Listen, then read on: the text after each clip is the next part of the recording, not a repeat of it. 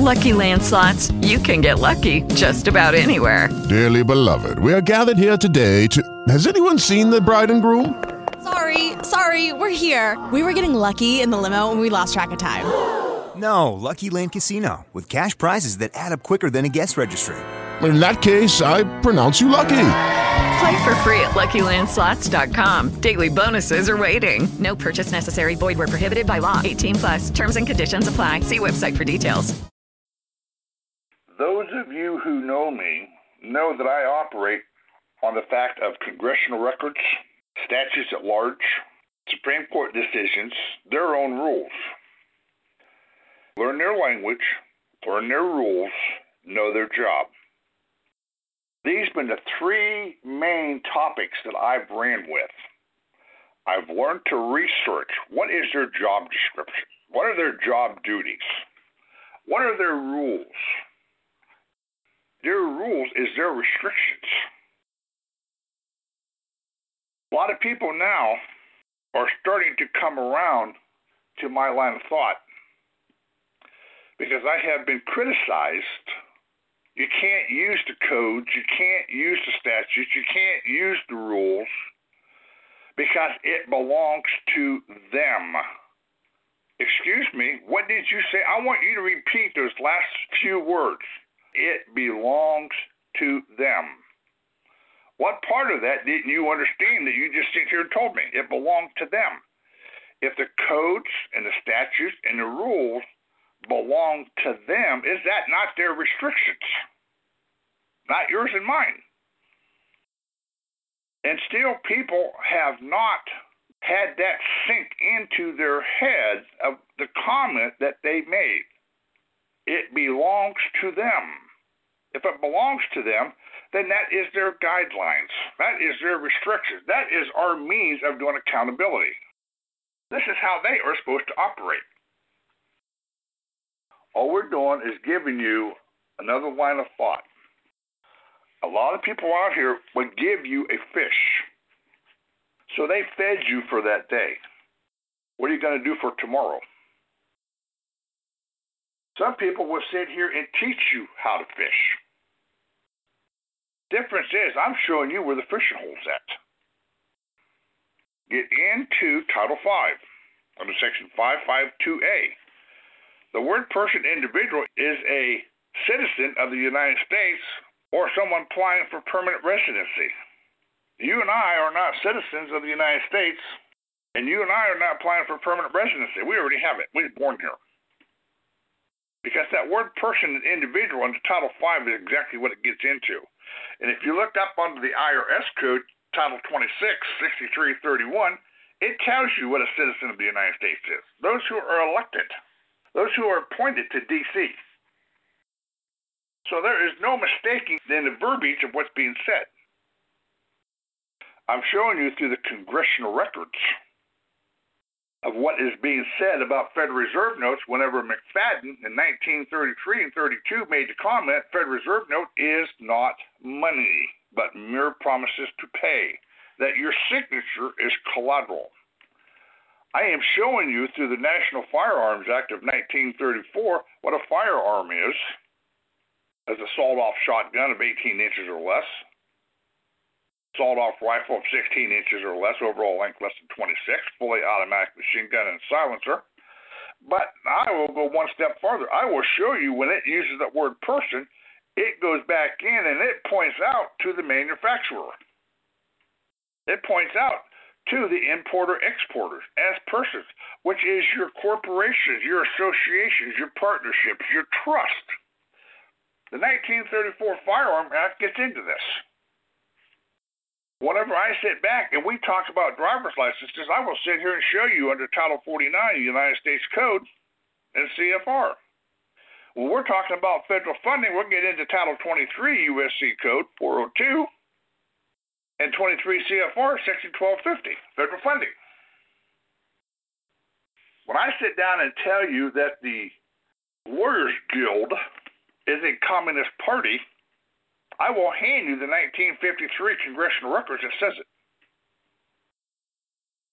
When I sit back and tell you that Congress determined that IRS is only for liquor tax and not for personal income tax, I will hand you the 1953 congressional records from the Ways and Means Committee.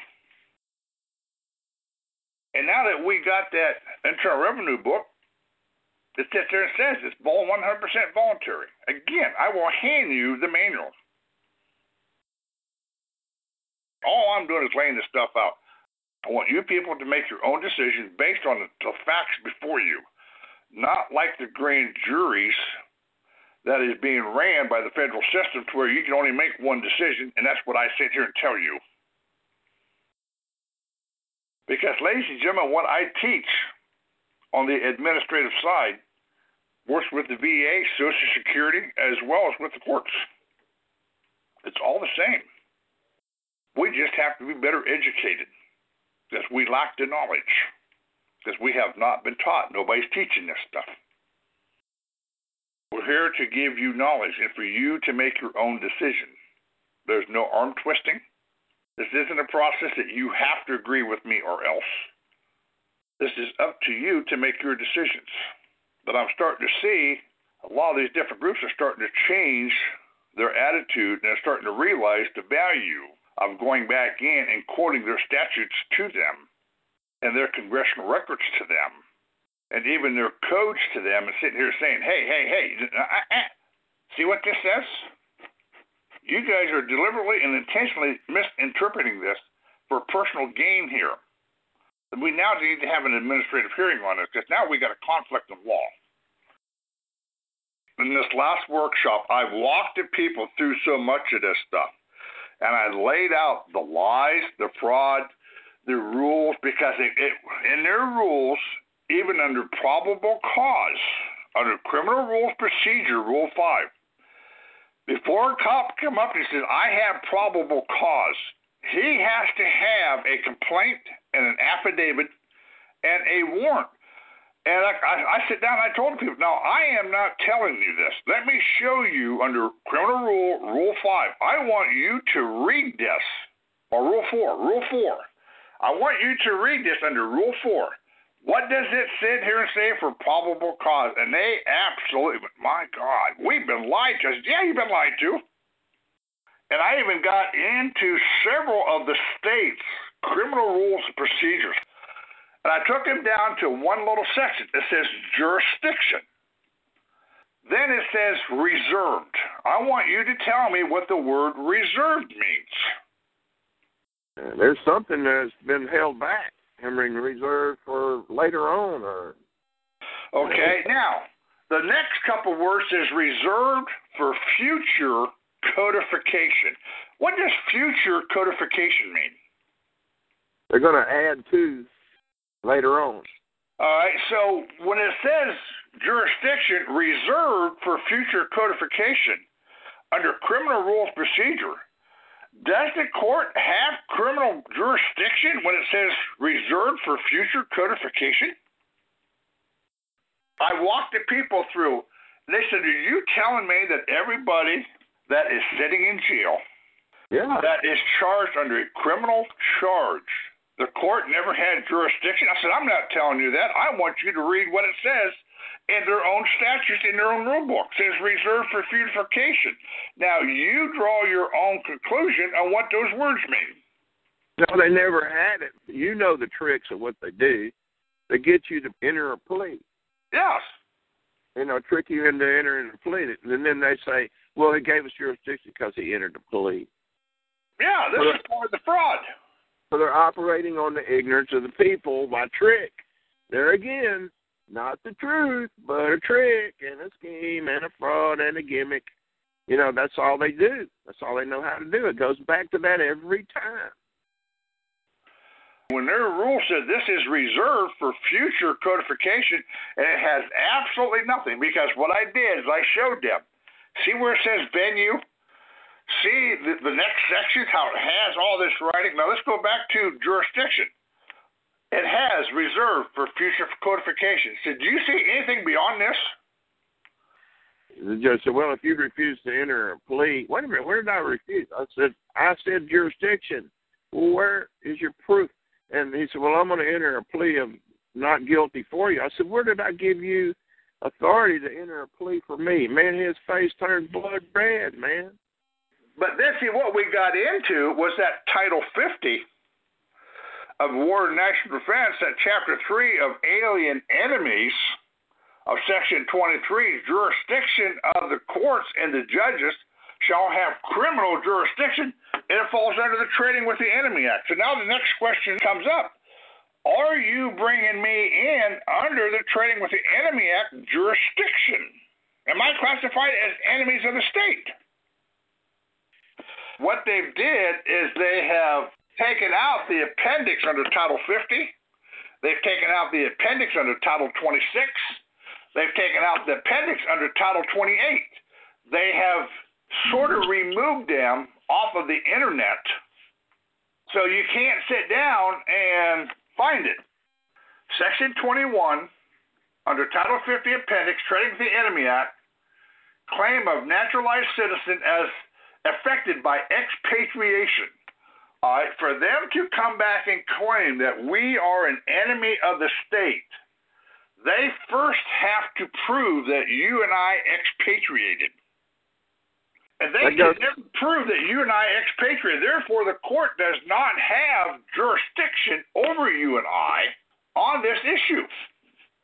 But if you also get back into Title 50, the footnotes in this thing, it dealt with the Japanese at that time period during World War II. It did not have to deal with you and I. It dealt with the Japanese, that they were enemies of the state at that time. That gave the court jurisdiction. Well, that don't apply to you and I, and it doesn't apply anymore to what we're sitting here saying. The court is trying to claim some type of criminal jurisdiction, which it doesn't have because it was never put in their rule books. And in fact, if they're claiming it under Title 50, then it goes back to the fact it was based on the Japanese at that time period, not you and I today. But they had to prove that you and I expatriated. And they cannot prove that you and I expatriated, but on the other hand, you and I can prove that they expatriated through the Reconstruction Act of 1867, the 14th Amendment of 1868, the D.C. Act of 1871, the International Organization Immunities Act of 1945, we can prove that they expatriated. Okay, round two. Name something that's not boring. A laundry? Ooh, a book club. Computer solitaire, huh? Ah, sorry, we were looking for Chumba Casino. That's right, ChumbaCasino.com has over 100 casino-style games. Join today and play for free for your chance to redeem some serious prizes. ChumbaCasino.com. No purchase necessary. Void where prohibited by law. 18+. Terms and conditions apply. See website for details.